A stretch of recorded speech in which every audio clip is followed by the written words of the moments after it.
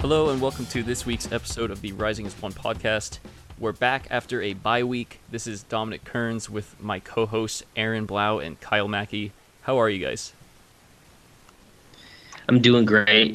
Happy to be back with you guys. It was a much needed bye week, I think, but we're back and we're ready to talk Rising.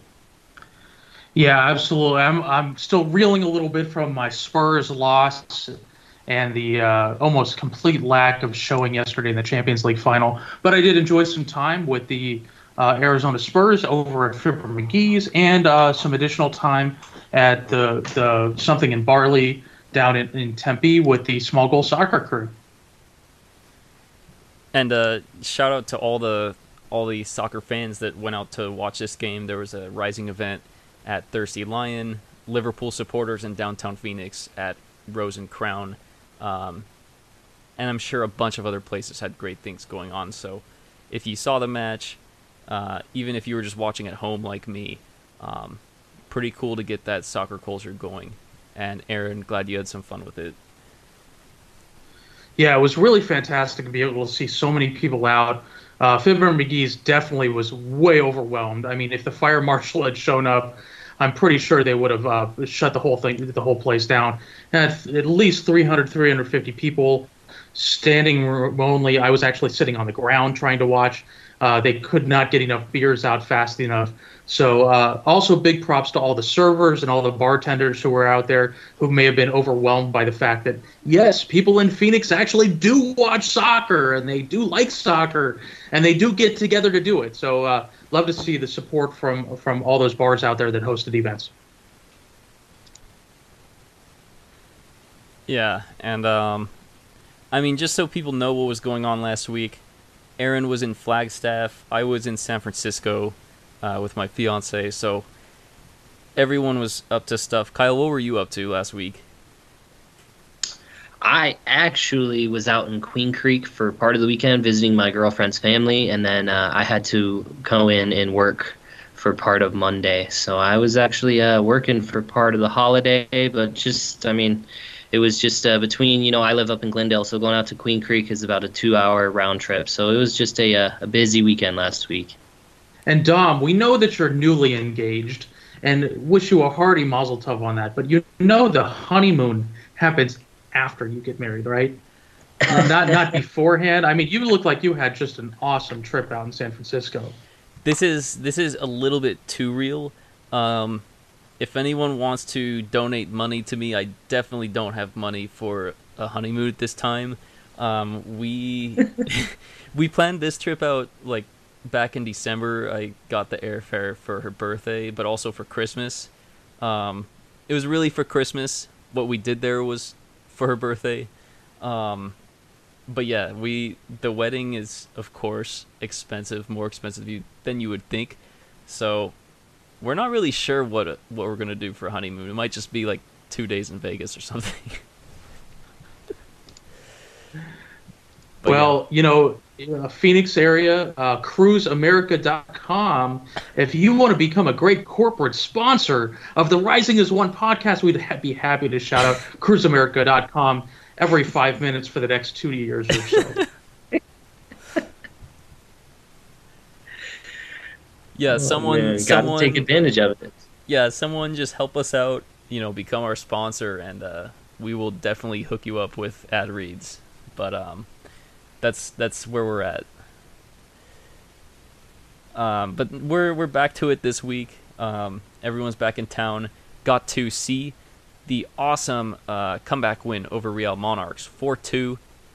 And Aaron, do you want to take us through this match? Yeah, absolutely. And the match started out with Lubin, Doumbia, and then our back line returning. So we had our full back line, Lubin in goal, Doumbia and Dia as the wing backs, Farrell and Cochran as your center backs. We actually saw more of a 4-4-3 setup here. So in that midsection, 4-3-3. We saw 4-3-3 coming in with Baquero, Lambert, and Aguinaga coming as your midfielders, and John Asante and Flemings playing up top.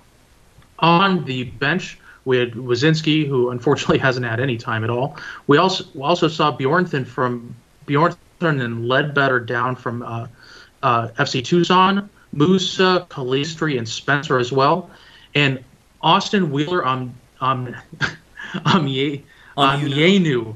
I got to get a pronunciation guide. Wheeler Amyunu with his first call-up from FC Tucson as well. Wheeler Amyunu is a forward down there, and he actually saw a couple minutes of substitute time. So that's your lineup from Coach Rick Schantz. Kyle, any surprises, anything that you liked here?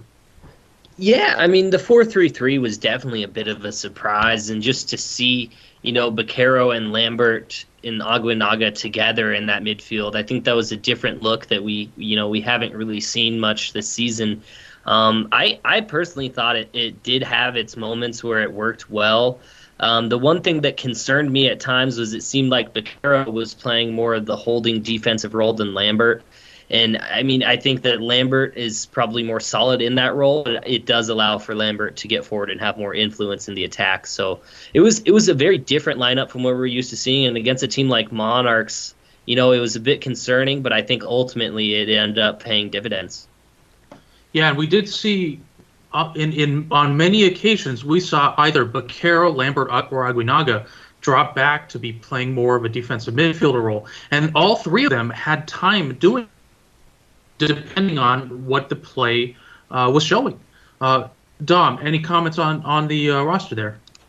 I think this is basically our first team lineup for moving forward the rest of this season. I mean, you have Flemings and Asante on the wings, John up top, Baquero in the middle, Lambert, Aguinaga. Maybe if Johnson gets healthy later on, he gets into one of those midfield spots. Maybe you'll see Vega get a spot start, but this really looks like our solid starting 11, and then Lubin in net, Dia Dumbuya as the backs, Cochran, Farrell in the middle. It looks like this is our pretty solid first choice lineup here, to a T. And of course, hindsight is a little bit of 2020 here, because it looks like our starting lineup, but around the 10-minute mark, the question was, what back line is this? Is this the Phoenix Rising back line that we've had for the past while that's been great with clean sheets, or not? Because we had a Marcelo Silva header that he picked up right in the middle of the box. I mean, he was in the center of three Phoenix Rising players, was able to pick out a cross from, I don't know, almost midfield, and put the ball in the back of the net for an opening goal for the Real Monarchs. Dom, what are you thinking as you see this real serious defensive lapse happen? I mean, I didn't see the match live, so I had to, see the highlights and then get clips of it later on. But both the goals we conceded were pretty sloppy, especially this one. It harkens back to the early season where we were letting goals in off of set pieces and guys were just being unmarked, and that's pretty much what happened here. You're thinking this is the worst case scenario to go behind after 10 minutes on the road in a place you've never won. And, I mean, of course that's frustrating. And then 15 minutes later, we give up another one. So I don't know if you want to talk about that one, but of course it's frustrating. Yeah, and essentially on the play, ball bounces right in front of maybe the corner of the 6-yard mark. Dumbuya is actually in the center of things.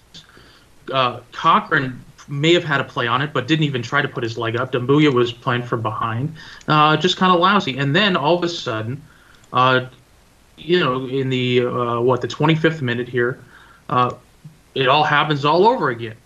So we have another set play. I'm sorry, was that another set play where coming out of the corner, we're able to get the ball away from the corner.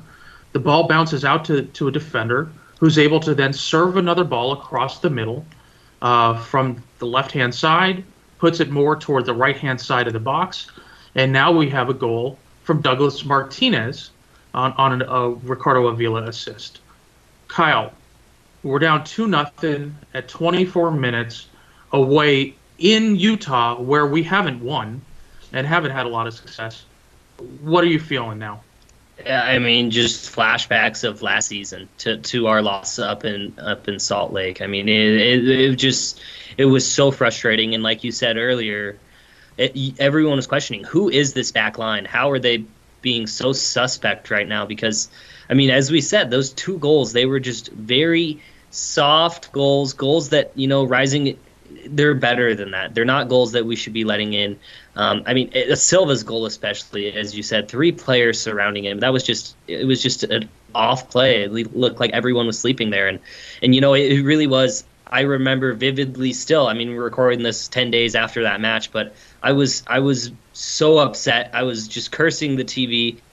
That they had ruined my Saturday night by what? I think it was like 7:59, probably not even 8 o'clock yet. Last Saturday, it seemed like my whole night had been ruined because to be down 2-0 so early, it just seemed like all hope was lost. The one thing that saves us, though, is this is not the Monarchs of years past. Their defense has consistently been leaky this season. So that's the one thought I think in the back of your mind. Again, I didn't see this live, but this is the one thought in the back of your mind. If you've been following the USL this year, you're thinking, okay, Monarchs has given up goals in bunches this season. This is not over yet. If we can pull at least one back by halftime, we definitely still have a chance here. This is not a lockdown defense. And that is exactly what happened. Here we're able to see. We're used to seeing Aguinaga playing in the middle and being sort of like that midfield maestro, doing a lot of distribution. Here we see him in the 31st minute. We see him coming forward, really playing almost like a forward role, make a heck of a play on the baseline, which I don't know what the defender was thinking. The defender closest to him decides to peel off away from the goal. John notices, sprints toward the goal, and here we have one of those diving poke saves that we're so used to seeing from last season that Chris Cortez made. And again, we see Adam John be able to stick a foot in and get one back very, very quickly after going down the 2-0. Dom, what are your thoughts?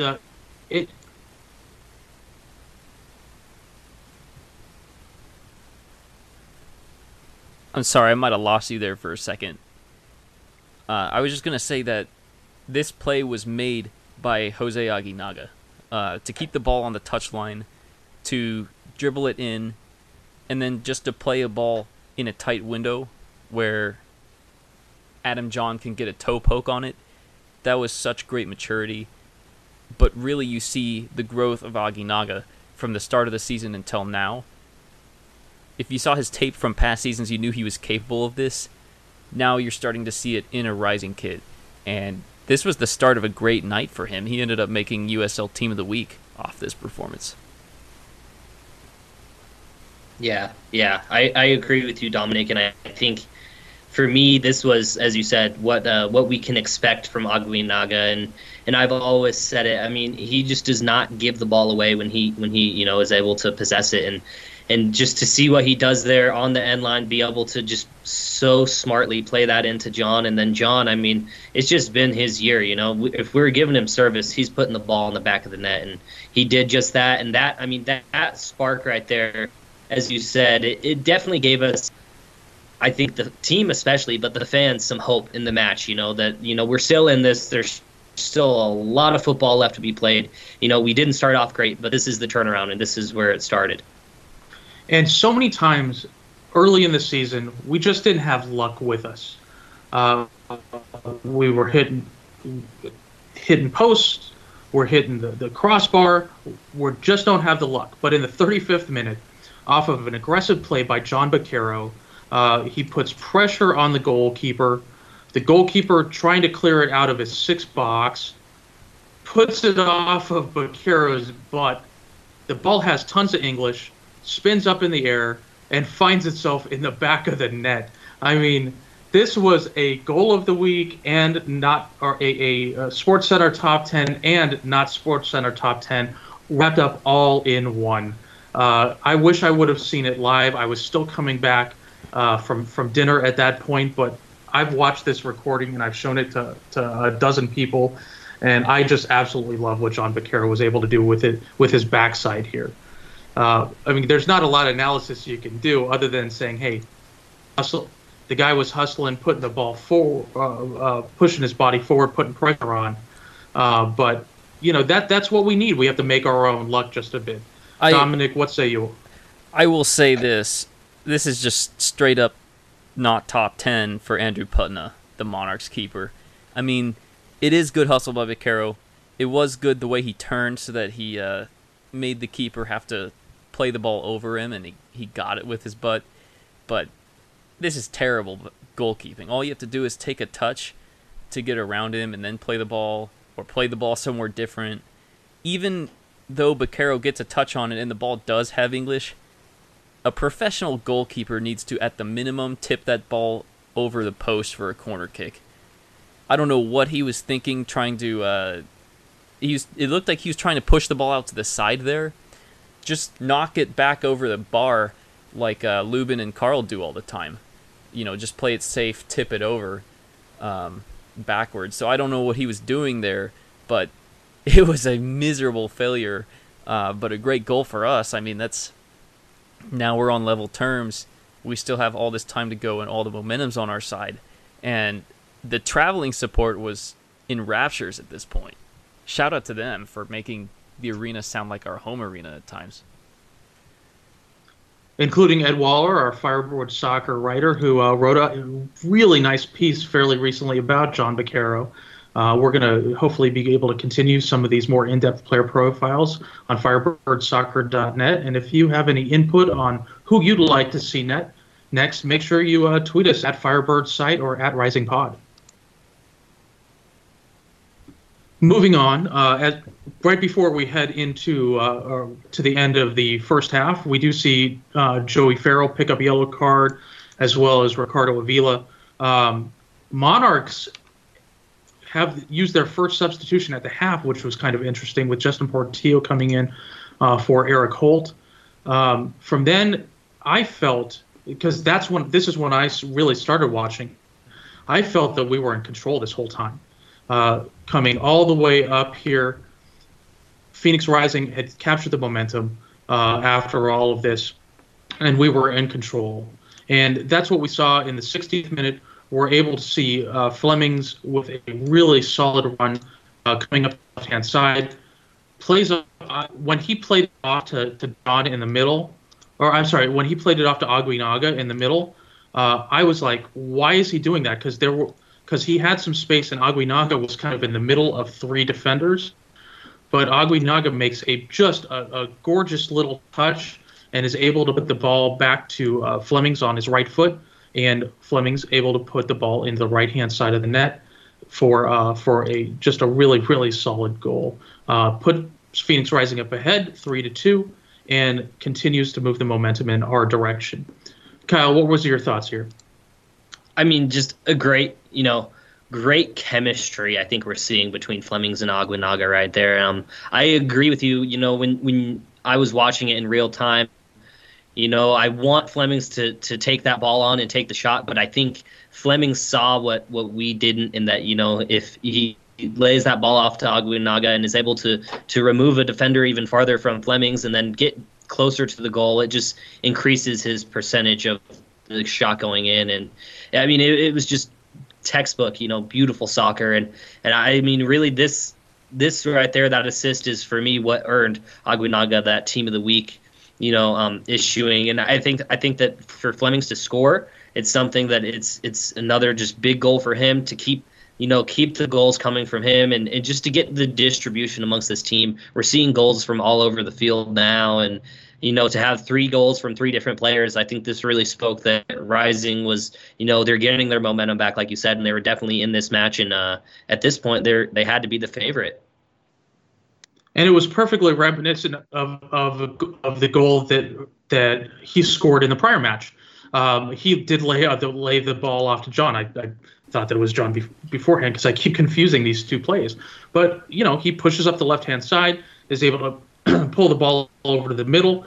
A quick one touch gives him a little bit of space, and he puts the ball in the back of the net. Really fantastic goal by Flemings. Dom, go ahead. Yeah, I just want to give two shout-outs to things that happened, like the plays before the play that allow this opportunity to start up. First off, we were talking about Flemings with the goal and with the 1-2 to set up the goal, but it was him pressing when Monarchs had the ball that led to them giving the ball away to start this whole thing.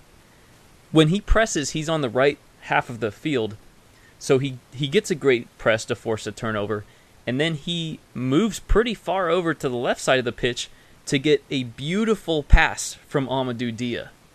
Dia did not hesitate here. He gets the ball in space, he knows exactly what he's going to do, and he just plays a sublime ball for Flemings to give him time, to give him that space. That, the most beautiful part of that goal to me is actually that ball from Dia into space to set Flemings up, because the pace on that ball, the placement of that ball are absolutely beautiful. I'm talking like European stuff. Like, that's just perfect. Exquisite ball by Dia to start that whole thing. Yeah, you're right on. I remember. I do remember that. Now that you mention it, I mean, what we're seeing from the back line in terms of their passing really started off with Cochran, but now it seems like a contest of how well our back line can pass up to our forward line. And Dia did a magnificent job there.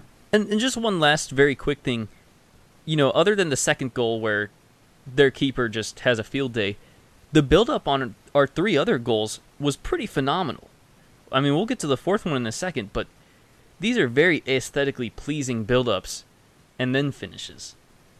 So the passing, the emphasis on that in the preseason is starting to pay off right now. Yes. No, that's a great point, Dominic. And it's I was going to say, just this beautiful style of play. It's what Rick Schantz talked about. It's what, he always said that he wanted for this club. And I think, this match was just a perfect picture of exactly what that looks like. So the final goal of the night starts once again with Dia. It occurs in the 81st minute. Starts again with Dia on a throw, makes a long throw to Flemings. Flemings plays the ball off, ends up on going from the far left-hand side of the pitch on the throw-in to the far right-hand side of the pitch to Asante.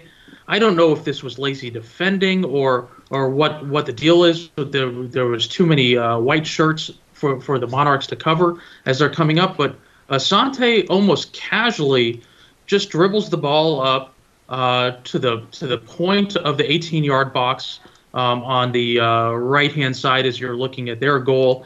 And I mean, surprised the hell out of me. He just winds up, takes a shot, places it in the back left of the net, past the keeper, and I was taken aback. Definitely was a pretty ballsy shot.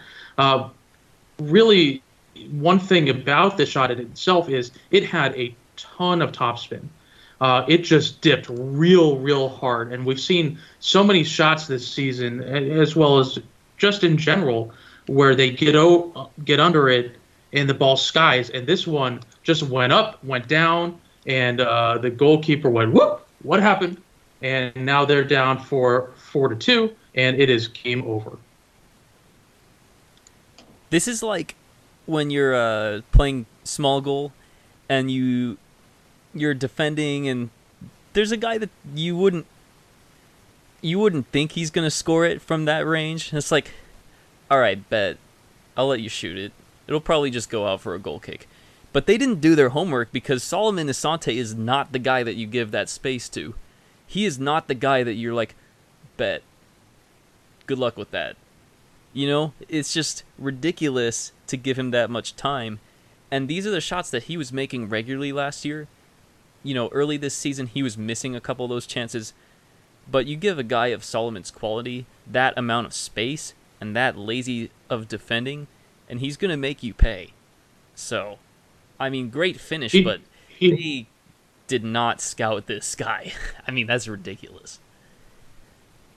He just had space for days there. That's the way it goes. So that's where we end up. The The match finishes up 4-2.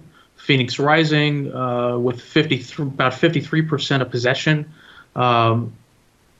Really just a very solid game start to finish. And my biggest takeaway from this match was, oh, now we have a team that's mentally prepared for the rest of the season. They go down 2-0 in a hostile atmosphere, a place where we don't play well, at a higher altitude, and we come up with 4 goals on 8 shots. Great accuracy, really good passing. We just showed some real tenacity in this match. Kyle, what was your biggest takeaway?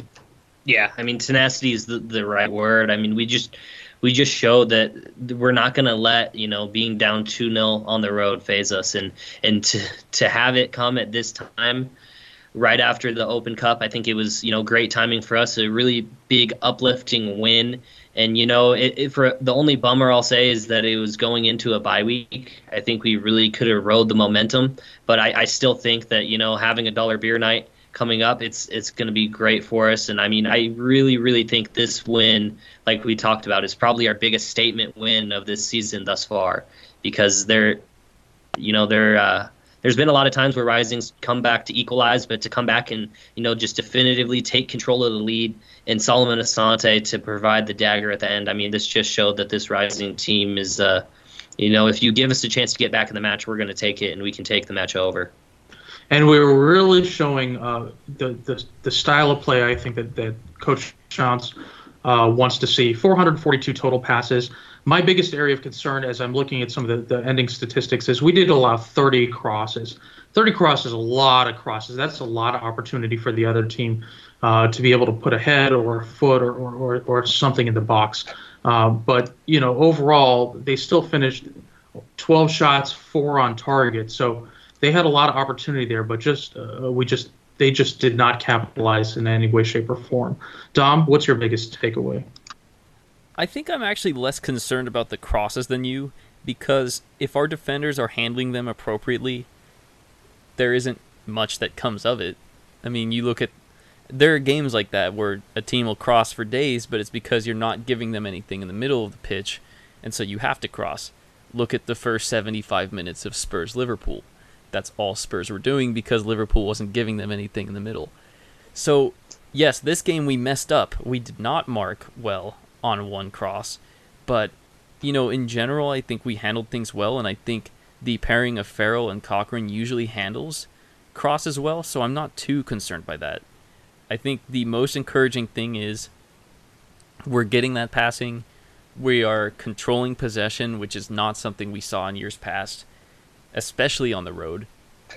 Not just to be able to win on the road and grind out a 1-0 or, get a 1-1 draw in a match like that, but to play beautiful football, to control the possession, and score 4 goals after coming from behind. I mean, that's showing that Chance's vision is now happening on the field. And it's super encouraging because after Tulsa, we have some big matches coming up, so we're going to need more performances like this.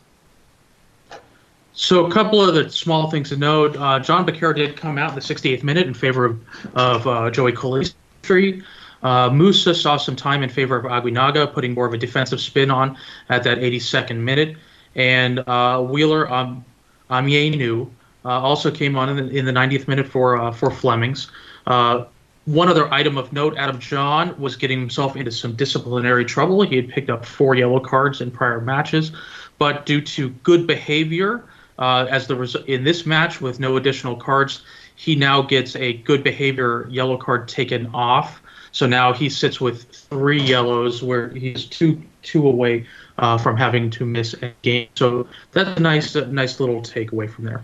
And just for some clarification there, the good behavior takeaway is when, didn't he go like 5 matches without picking up any cards? Is that what it took for him to lose the card? I believe it's 5 matches, that's right. And I think that can only happen once, and then it gets tagged back in or something like that. So good to see some proper discipline by John to be able to get that taken away. And no Phoenix Rising players in the danger zone anymore. Yeah, and that's going to be huge, I think, for us. Like Dominic said, we have a really big run of games coming, and all these guys have been seeing a lot of minutes for us. So to keep them away from those, accumulation penalties would be massive. Any more thoughts or comments about Phoenix Rising versus Real Monarchs? All right, our Rising Pod listeners, we're just going to take a quick break before we go into a preview of Phoenix Rising versus Tulsa. Dollar Beer Night coming up, and more excitement after this short break. This is Aaron Blau from FirebirdSoccer.net with your Firebird Soccer calendar for the week of June 3rd, 2019. Coming up next in our show, Dom and Kyle preview the Friday, June 7th match for Phoenix Rising against the Tulsa Roughnecks, bringing Dollar Beer Night to Casino Arizona Field. Looks to continue its streak of 4 straight victories on Saturday, June 8th at 5:30 at South Mountain Community College as it faces Intercity FC. Again, that match will take place at 5:30 at South Mountain Community College on Saturday. Go Sporting! FC Arizona added another win to its tally with a 3-1 victory over the Oxnard Guerreros last weekend. The team remains in third place in the West Region Conference of the NPSL with a great shot at making the playoffs. The team only has 3 games left, 2 home matches, one on Friday, June 14th, and again on Saturday, June 29th. The Women's Premier Soccer League has kicked off its 2019 season as well. Arizona features 3 squads this year: Phoenix Del Sol, FC Arizona, and FC Tucson Women. The next Phoenix area match will take place on Friday, June 7th, with FC Arizona facing Phoenix Del Sol at 7 p.m. Finally, your FC Tucson men will take on the Richmond Kickers on Saturday, June 8th at 7:30 p.m. at Keno North Stadium. That match will be available, as always, on ESPN+. This has been your Firebird Soccer Calendar. We hope you get out to a match this weekend, and as always, support local soccer. Now, back to Dom and Kyle for a preview of Phoenix Rising versus Tulsa Roughnecks.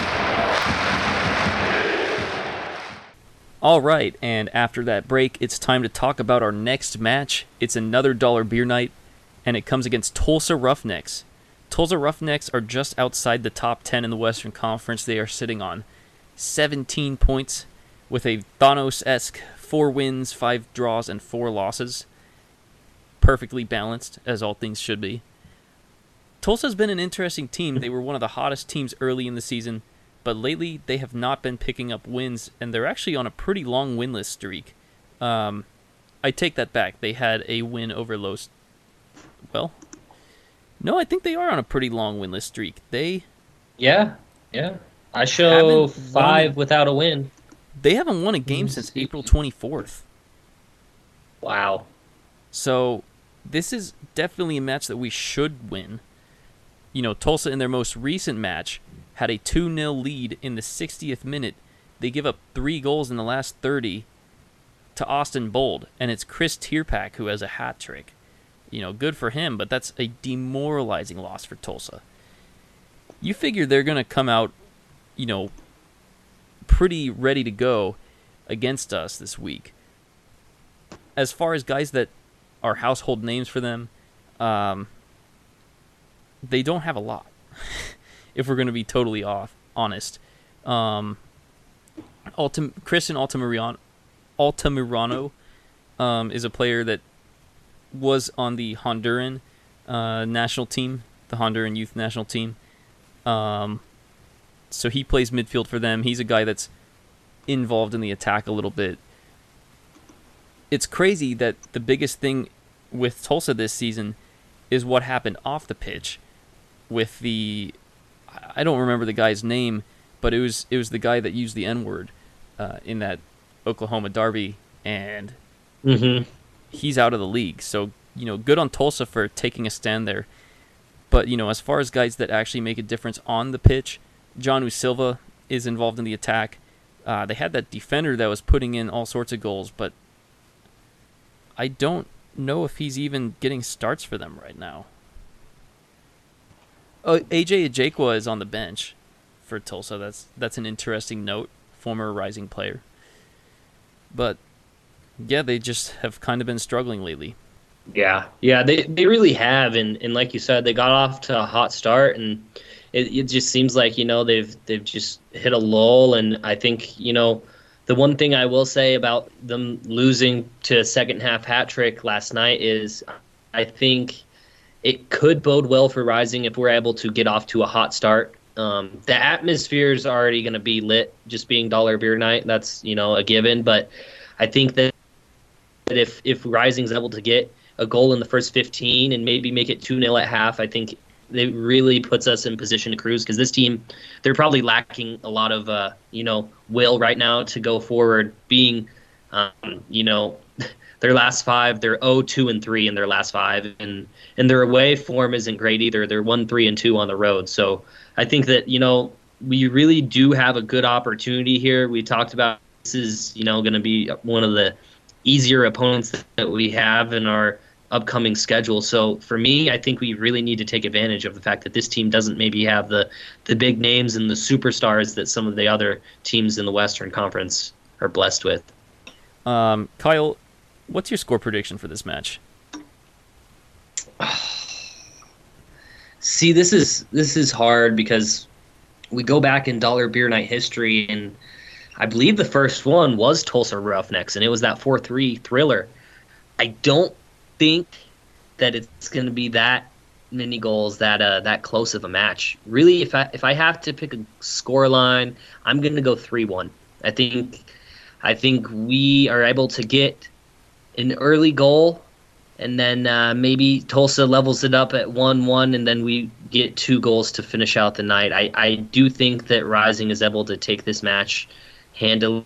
I think that there may be some nervy moments, but I really think our form's on the up, and Tulsa's form's on the down, and I think all our years nights, we got to be able to help out the team a little bit, and I really think that we're able to go out there and get this win. I'm gonna say, I think we get a clean sheet. I think we get a 2-0, a tidy 2-0 win.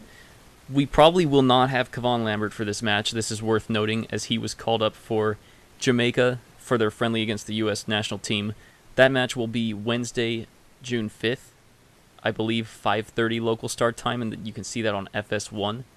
So Kevon Lambert will probably get playing time in that match. I believe he is a fringe starting candidate for Jamaica. He might start some matches, probably not all. And so those guys definitely get a look in those friendly matches. I imagine that Lambert, if he's not starting that, he'll see at least 30 minutes a run, because Kevon started their most recent friendly in Costa Rica. Flemings is not called for this match, so he should be with us. He should be getting the start for us, which is big with the injury to Jason Johnson. So, a lot of people concerned about losing Lambert and Junior Flemings. It looks like we are only going to lose Lambert. I'm knocking on wood as we speak, because they still haven't made their final 23-man roster for the Gold Cup yet. But if Flemings isn't in the lineup for that friendly, I don't think he'll be in the final 23-man roster for Gold Cup. Lambert, you have to assume, will be. Just an interesting note, we will be without Lambert for some time. But I still like us to get a 2-0 win here. Just a tidy match. Tulsa might have some resistance early on, but I think we'll break through. And you're right, they've been struggling away.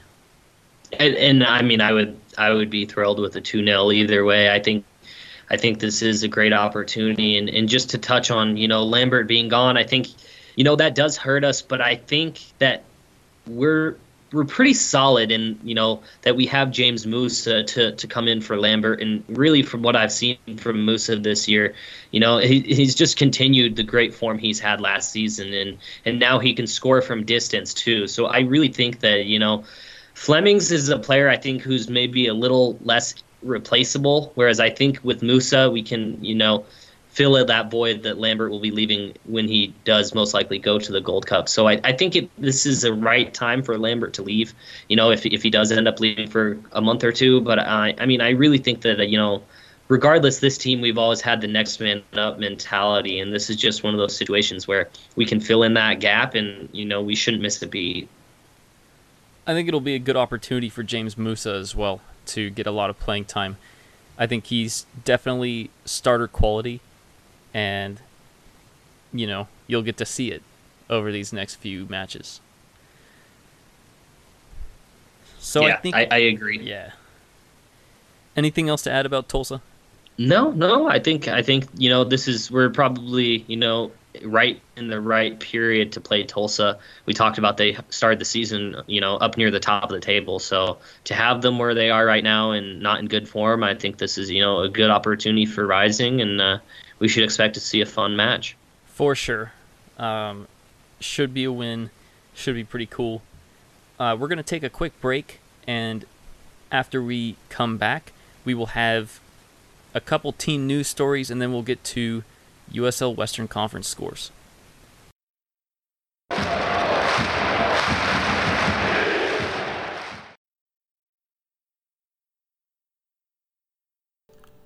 The Rising as One podcast is sponsored by the Arizona Sports Complex, home of the North Phoenix Soccer League, Summer Futsal, Box Lacrosse League, and Summer High School Advanced League.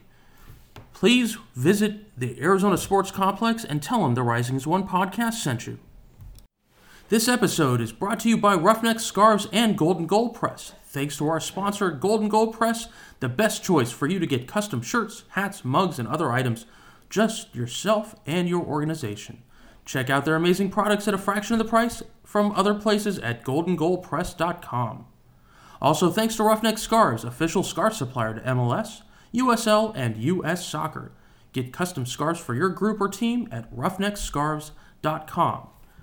Thanks also to the Beautiful Game Network and all the other excellent podcasts that you can find covering soccer and all things USL. And we're back. Before we go to Western Conference scores, a couple talking points. One huge talking point was something that is not technically Rising related, but something that could be Rising related.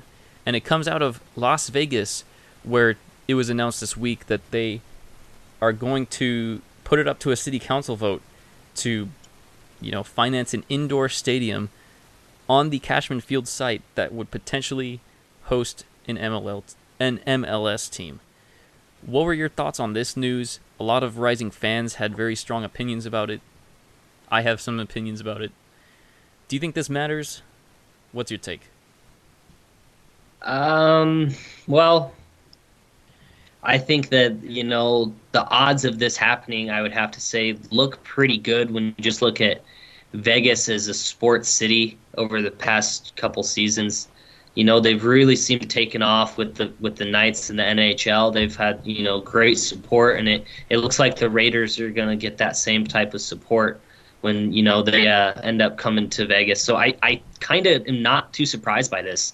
I know MLS has wanted to get a foothold in Vegas for a while, and with, sports gambling and everything that it's becoming now here in the U.S., I think that, this is an opportunity that they'll definitely be interested in. I think an indoor stadium would probably, Vegas is still a warm place. It's not as hot as Phoenix, but they do get 100-degree temperatures, during what the MLS season would be. So an indoor stadium would solve that. And I honestly think that this, in a weird way, could even help Phoenix's odds if Vegas were to get in or Phoenix were to get in. It helps Vegas's because MLS loves regional rivalries. They love pushing those regional rivalries. So, there wouldn't be a closer one, I think, than Vegas-Phoenix in the Southwest. So I really could see this happening. It's really just going to be interesting to see, how these next couple spots go out and where MLS is going to stop, league expansion. It seems like right now they could go to 40 teams if they really wanted to. So it's a bummer to see that other teams are getting up to Rising's level, but I still got to say I think Rising's a favorite. Just our longevity of our bid. We're finally seeing teams like Sacramento, who's had a bid forever, get the respect that they deserve. So I think, it'll come with time, but I think this does, push for the fact that soccer is growing in the Southwest and Vegas could become a real contender. Yeah, I think that I'm with you. This could potentially help us if Vegas and Phoenix are kind of like a combo where yeah, you're looking at them as two teams in an area coming in to create a regional rivalry.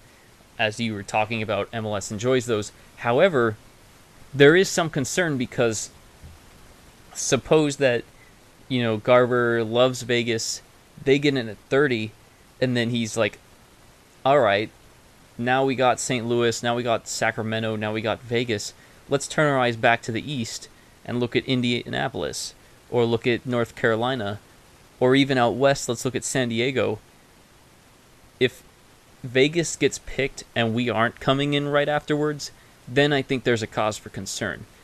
My gut says that 2 years down the road, 1 year down the road, Garber will say, look, we're going to expand this thing to 32 teams, and Vegas and Phoenix might be announced simultaneously or close to simultaneously. It would be really frustrating if Vegas got in before us, but I think Vegas is a good MLS market. I think they would support the team. Even though they play pretty mediocre football up there, they still have decent attendance numbers. Say what you will about their supporters, say what you will about all the foam parties and llamas and antics that get people to the stadium, but they have decent numbers. So, it'll be something to watch. There will be more news on it this week, so we'll keep you posted with that. Maybe a topic for another day, but does Garber feel the, some of the animosity towards him from Phoenix, and maybe that's a turnoff compared to other places? Or do you think he doesn't even care enough or notice? I don't think he cares. I don't think that is even on Don Garber's radar. I don't think he gives a rat's ass about any of that. I mean, MLS is a business. I mean, when it comes down to it, it's dollars and cents. And like we said, Vegas is a very attractive market when it comes to that. The current Vegas team, we all love to get on them for being a bit of a farce, but they have great ends regardless of that. And I think, this Eric Winalda signing too could be another attractive part of the Vegas franchise if they're able to, lock Winalda up for a few seasons. I do think that, I think that it helps Phoenix chances just because I think the regional rivalry is so big in MLS. But like you said, if Vegas ends up taking that spot of Phoenix, it's, very possible that, we're left, just standing here wondering what happened and what happened to this wonderful bid that we had put together. And that's the one reason that for me, as time goes on, the less news we hear, it does come concerning, but I also have to feel that this ownership group is just keeping their lips sealed till everything's, signed, sealed, delivered, and done. Hopefully that is the case, because the more that time goes on, it really just leaves room for other franchises like Vegas to come in and, put in that last minute bid like Nashville did. I'm also curious with the Gold Cup coming up and Phoenix hosting the semifinal for the Gold Cup. Will Garber be looking at those attendance numbers? Will that have any sway? There was a very low attendance number for the U.S. men's national team earlier this year, but to be fair, that was a C squad playing at University of Phoenix Stadium on the same weekend as a huge WWE event in downtown Phoenix, on the same weekend as the Final Four. There was a lot going on that weekend, so it was an awful weekend for U.S. men's national team to go up against. Well, and that venue, you can argue that here in Phoenix, we're not just a U.S. national team market. And when you look at the Gold Cup and how it's set up, it's looking like Mexico makes the semifinal, they will likely be playing here in Glendale. And you have to say that, the support for Mexico is probably greater than for the U.S. men's national team here in Arizona right now, just because there's so many El Tri fans. And I have nothing against them as a country. I think they're a very fun, entertaining country to watch. And, if their fans fill up the stadium and help us get MLS, I'm all for it. And I think it helps breed the culture here. So I think that's another thing that, that USA match didn't get the numbers, but I think that this semifinal, it definitely has the potential to raise some eyebrows with the amount of people they could get in the stadium. And I would just implore, if anyone related to Garber or anyone in MLS is listening, the Gold Cup semifinal in Glendale, I believe, is July 3rd. No. That's in Nashville. Ours is going to be July 2nd. I think it's the second. Yeah, so that's a Tuesday. We play a home match on the 29th, which is Saturday, so it's only 3 days beforehand. Why not get out to a Rising match, see what our club has to offer, and maybe that's what happens. Maybe an MLS representative goes to our match that weekend, sees what we have to offer, then sticks around for the Gold Cup, and then reports back to Garber. Maybe that's how things go. It'll just be interesting to see if any news breaks, if there's any press releases shortly after, the Gold Cup comes to Phoenix. But, that's something to keep our eyes on. And since we're on the topic of MLS, this is something we haven't discussed much, but last year we had a few contributing players, and two in particular, Saad Abdul Salam and Tristan Blackmon, who were crucial in us winning the Western Conference, getting to the USL Cup. This year they both got MLS contracts, and, with recent success of Tristan Blackmon, it's worth looking at these guys, looking at how they're doing, and, asking the question, does Phoenix become that much more of a desirable place for MLS teams to send their guys down? Because now Saad Abdul Salam has played in 3 matches with Seattle. I think 2 of those were starts. I know with Blackmon, he's been in 3 matches. He's had starts the last 2 weeks, and he scored his first MLS goal a week and a half ago off a corner kick and a cross from Carlos Vela. So he's starting to be pretty entrenched there as a starter. This is now 2 consecutive weeks where he's an influential player. He made MLS Team of the Week after scoring that goal, and then he's in again with a big win over Portland Timbers. So, you see the successes of these guys. It's kind of a 2-part question. One, will John Baquero use his stint here to make a bigger difference at the MLS level next year? And part 2, do teams look at the success of these guys and say, hey, maybe we want to send our guys there, give them a chance to get some run, and they can come back and be difference makers? Yeah. I mean, to answer your first question, I think Baquero, I think he's absolutely started to show what he's capable of, and especially at this level. I mean, he's came in and basically become our number 10. And, I think that he's done a great job of it, and I really like what I've seen from him thus far. I think, Toronto's one of those teams that a couple years ago, to see someone in his position get into the team, you would think it just wasn't going to happen. But I think right now there's, a great opportunity that maybe they do see him making some noise in the second division. And, yeah, he, is able to be offered a full MLS contract next season. I mean, I think time will tell. From what he's shown so far, I definitely think that there's the potential there. He's just become such a huge part of our team, of our midfield. So I really do like what I've seen from Baquero, and I do think that Phoenix has to be an attractive, loan club when you're looking at it as far as from MLS team's perspective. We're really trying everything we can to be a first division side in the second division. We're trying to, be as top class as we can be. And I think that, other clubs at MLS level will see that, and, they may be more comfortable sending their guys here knowing that we have that professional atmosphere, and that, our coaches are really, they're really wise guys, and they're just, I think that we're just showing so much about how to operate as a club. And, it's one of those things that I think MLS clubs in the past, their players weren't getting the minutes they wanted, and you could even say that about Logan Dula with us and him being loaned back out from FC Cincinnati. They want to see their guys getting minutes, and Phoenix has been, a club that's done that with the big name players that we've been loaned in from MLS, and to see them progress and, get up to those top levels in MLS, and just Tristan Blackmon making Team of the Week, I think it's a testament to Phoenix, and that we're able to develop these young players that we're getting in. We weren't, known for that in the past. We were the retirement club almost of USL. We were getting all these, old legends in the twilight of their career. But now we've really seen that Rick Schantz and his coaching staff are able to take some of these young players and help them improve. And I think that MLS clubs have to think that that's an advantage if they're going to loan their guys out, that they really can develop and become stars for their teams in the future in Phoenix. That's a great point about Phoenix going from a club where, the focus was on the splashy names, but the older guys, the, Peter Ramages, Omar Bravos, even Didier Drogba of the world. Sean Wright Phillips. Yeah. I mean, there was just countless players, it seemed like that. And there's nothing wrong with that approach, but I think now we're looking towards the future, and that's going to be better for us. Right, and one other note, too, Shaft Brewer Jr. has made 2 appearances with LAFC this year.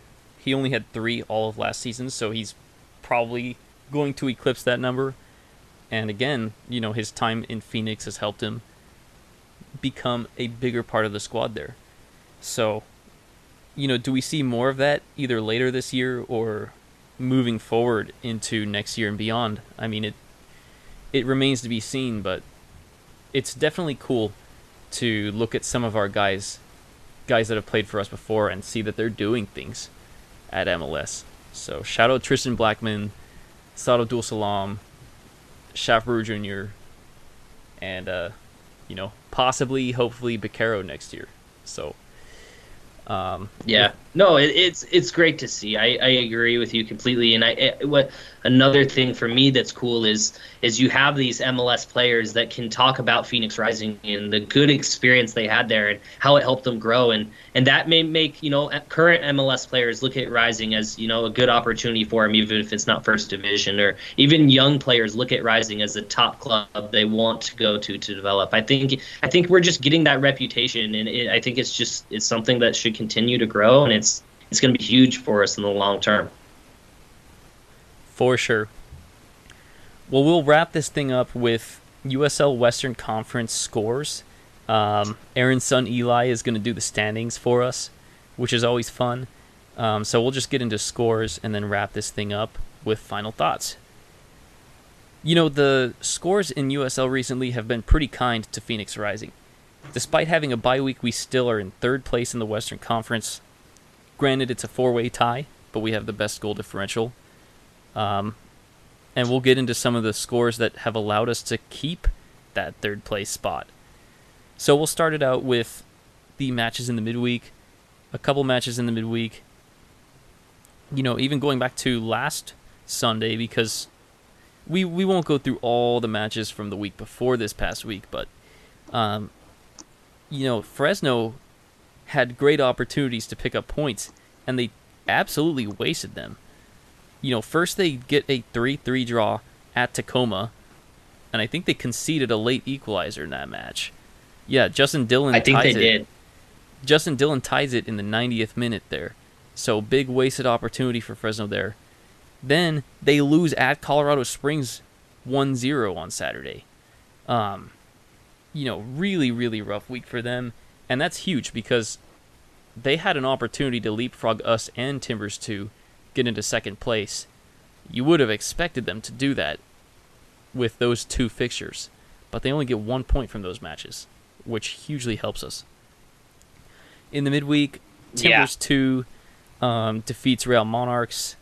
Monarchs go ahead in this match, and for the 2nd straight week, they blow a lead. Dairon Asprilla scores. It looks like my dogs are barking. But then the winner comes from Mujadama in the 70th minute. Timbers 2 gets a 2-1 win there. And that match was notable because it was the first match at the new Timbers Stadium. Then Los Dos and Tacoma tie 2-2. Los Dos, 2 late goals to equalize there, 87th and 90th minute. They've been the cardiac kids. They have specialized in these late draws. Any thoughts on those matches? Yeah, I mean, Los Dos especially, I think they're a team that they've definitely surprised me this season. And as you said, the cardiac kids, and that's going to be something that, from a Rising perspective, we really want to watch out for. Because in the past, even this season, the Colorado Springs match, we've been prone to those lapses late in the match. And, when we play Los Dos, we're definitely going to want to be wary of, late in the match, them catching us out. But, I mean, to go back to Fresno, just huge results. I had my eyes on both of those matches, just knowing that Fresno was right below us in the standings. And, to see them play the 2 teams in the bottom of the table and only grab 1 point, I think that shows that, maybe they're having a little bit of troubles in Fresno right now, and Rising's got to do whatever they can to distance themselves from every single team. Yeah, I mean it's hugely helpful, but it also gives the feeling that, granted, it's the beginning of June, there's still a lot of hugely important soccer to play, but it almost has the feeling like we're already looking forward to the playoffs, and we're looking forward to New Mexico. And it just feels like destiny that we're going to play New Mexico in the playoffs, hopefully the conference finals, and it's going to be us versus New Mexico for top of the West, for the USL Crown, for the Four Corners Cup. There is that feeling of inevitability now that we're starting to put things together. Yeah, no, you're absolutely right. I mean, I think all of us can say that we have that image in our brains now, but I mean, it's still very early on. We're still in June. The season, we don't get playoffs till mid-October, so we still have a long, long way to go. But yeah, I mean, results have been going our way. We've had strokes of luck recently. It seems like everything's just coming up positive for us, and we just need to continue this run, and that's going to start with Tulsa. Right. And the reason I bring up New Mexico is because last weekend they had a great 3-1 win in Austin. Santi Moore with 2 huge second-half goals to propel them to the win, including a screamer of a free kick. So, I mean, New Mexico just keeps doing what they're doing. And this is a decent Austin team, too. Yesterday, as we mentioned before, down 2-0 on the road, and they come back to beat Tulsa 3-2. Tierpak with a hat-trick for them. They're in the top 10 as well, and they're exceeding a lot of expectations out west. Let's see some other scores we haven't mentioned. Orange County gets a 2-1 win over RGV. They were hanging on for dear life in this match. They get 2 early goals from Michael Seaton and Darwin Jones to be up 2-0. RGV pulls one back, and then 2 red cards for Orange County late in this match. Quinn in the 67th minute, and then Darwin Jones in stoppage time. But they somehow hold on. 2-1, I mean, I didn't see that, but, I mean, just being a goal up like that, having to defend with a man down, that must have been, and then 2 men down at the very end, that must have been nerve-wracking stuff. Yeah, no, I didn't see the end of it. I do believe the RGV goal, though, was a really nice goal. I think it was Coronado who ends up scoring it for him. I saw that on the USL Instagram. But no, I mean, it had to be nervy. And the one thing that I'll say that sticks out to me is OC. It seems like they're getting a lot of these 2-1 close results. So, it seems like they're definitely, in there in most matches, but they're still very evenly matched with a lot of these teams they're playing. So it'll be interesting to see if they can keep this run of form, because I mean they've been able to get the matches when they've needed them. So it's been keeping them in contention, I feel like. Well, they've also had a lot of draws, like 2-2 draws, including a pretty tough one at Los Dos the last week, where they really should have won that match. Speaking of Los Dos, they have a 0-0 draw away to OKC yesterday, and that's got to be a frustrating result for OKC. Here's a question. Is OKC the worst decent team in USL? I mean, that's really tough, because they're a mixed bag. You never know what you're going to get, I feel like, with OKC. Because, they can go out and get a huge result in Open Cup against Tampa.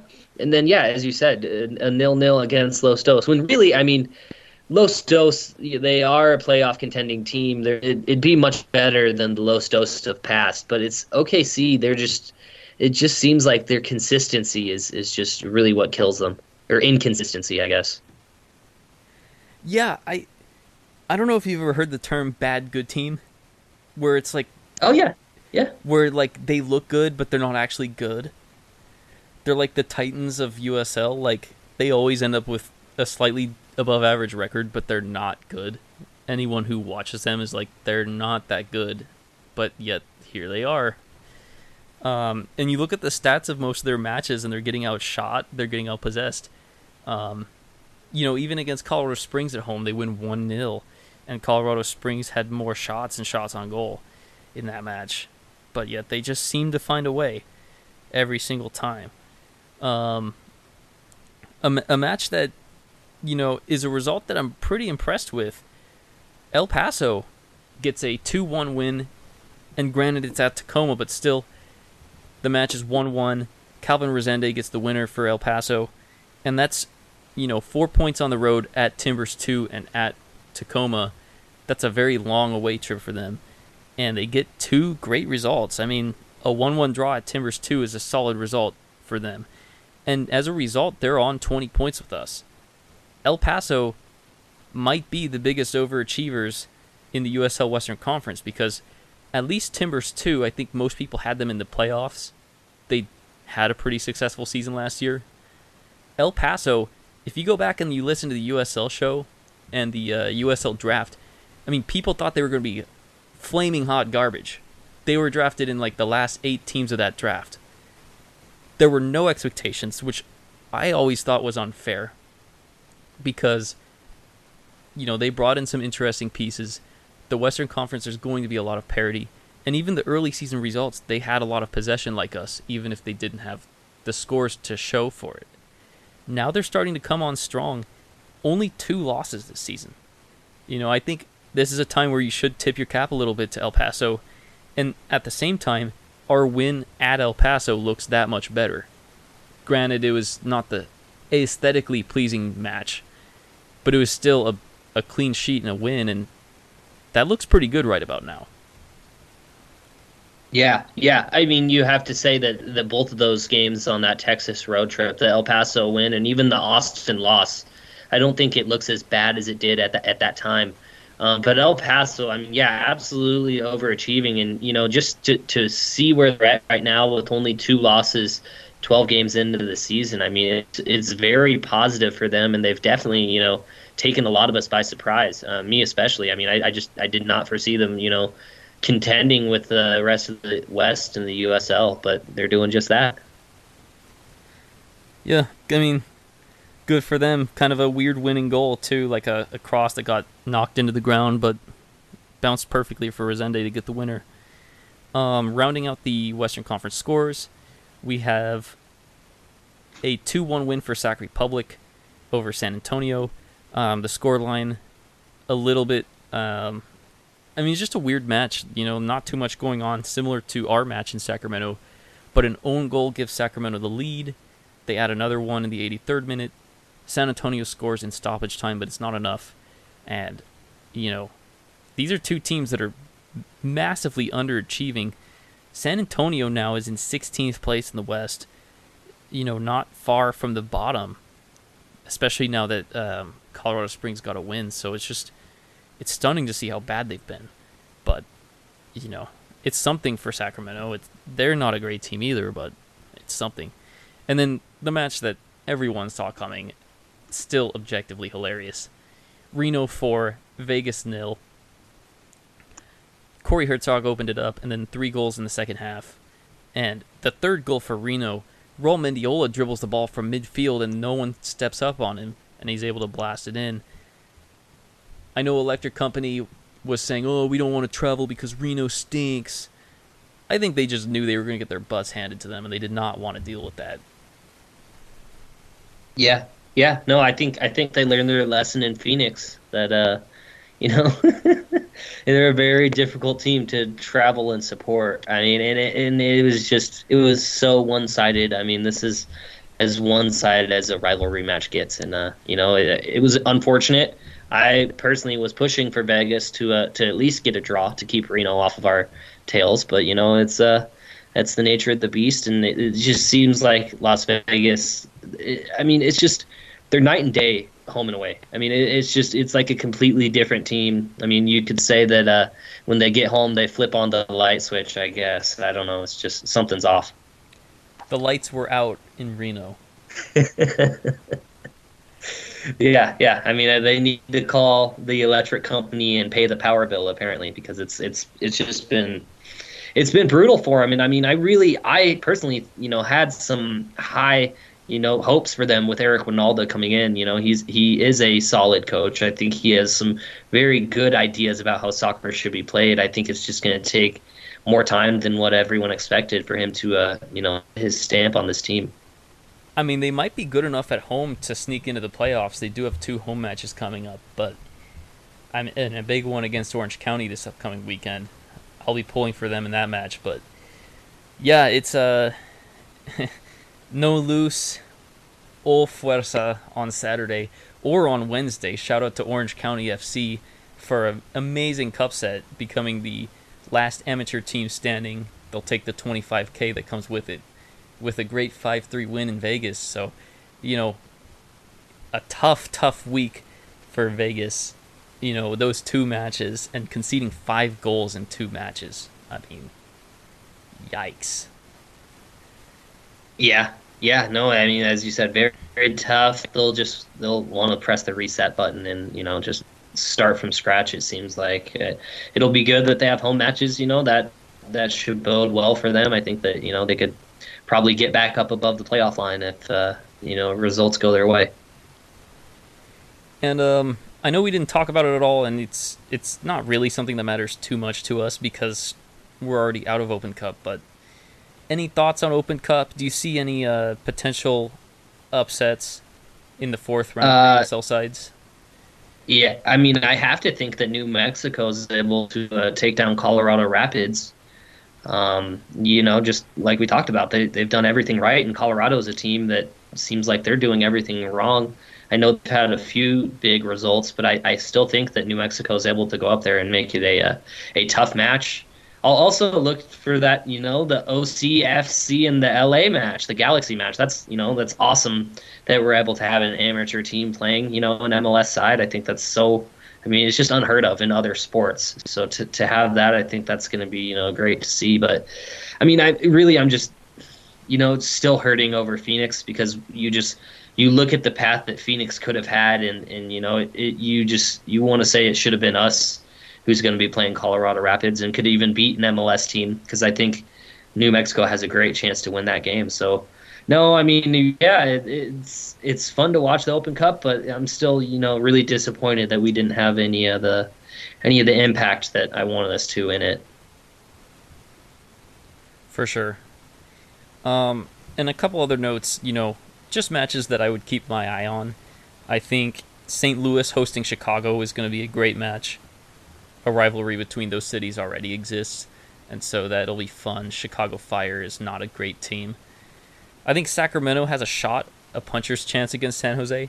It hasn't been an incredible season for Sacramento, but San Jose they don't set the world on fire. Wando isn't going to play for them in that match because it's Open Cup. So they could do it. They could hang around, maybe pull one off. It is in San Jose, but I think even on the road, Sacramento has a puncher's chance there. And then, yeah, I think New Mexico is one to keep your eye out for. And then I would also say, just an outside chance. Oh, I mean, FCC Lou City is going to be awesome. Unfortunately, that's in Cincy, but I mean, the way Cincy's playing, they could be beaten. And Dynamo Austin Bold, I think if Bold goes back to that super defensive style and Dynamo's sitting a bunch of guys or playing a largely RGV lineup, maybe you can see something there. Yeah, and I mean, right now I'm all USL. I mean, I will firmly say that I'm rooting for every USL club now that Orange County SC is out. So yeah, I mean, I would love to see a cup set in every single one of these games.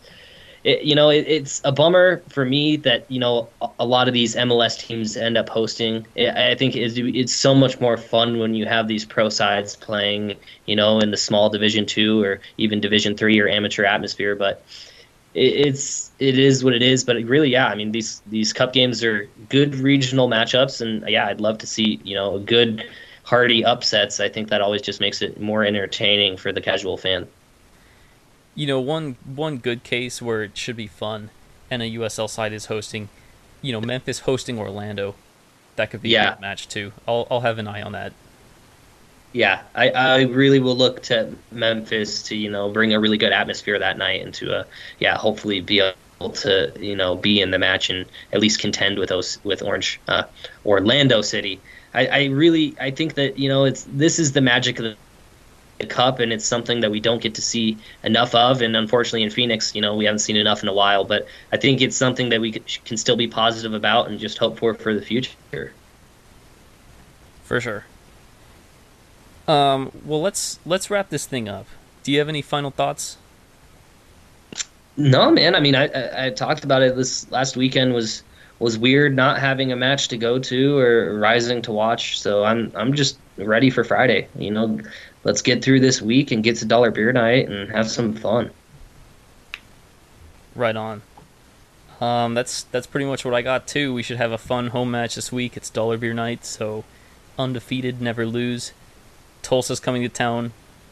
Should be a pretty solid win with goals. So let's get it. And then we're going to get into some really fun matches later this month. So in the meantime, I think that's all we got this week. Yeah. I'm all good. Just ready to see everyone on Friday. Be with all my best friends. Yep. All right. Well, thanks everyone for listening. And as always, Uprising. Uprising.